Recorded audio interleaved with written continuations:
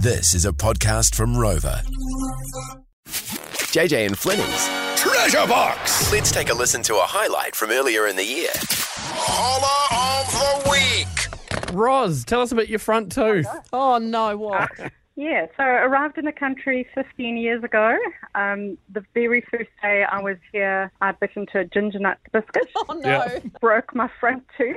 Couldn't afford a dentist. So I said to my husband, well, flag this. Just run off to the $2 store, get some super glue, and Bob your auntie. And 15 years later, I'm still walking around with a superglued tooth.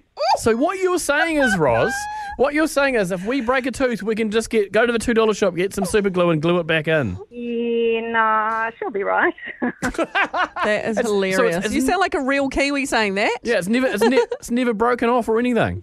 No, it's all still in place. I'm sure a bit dentists- discoloured, but hey, not a worry. Dentists would not recommend that, but I'm glad that worked for you.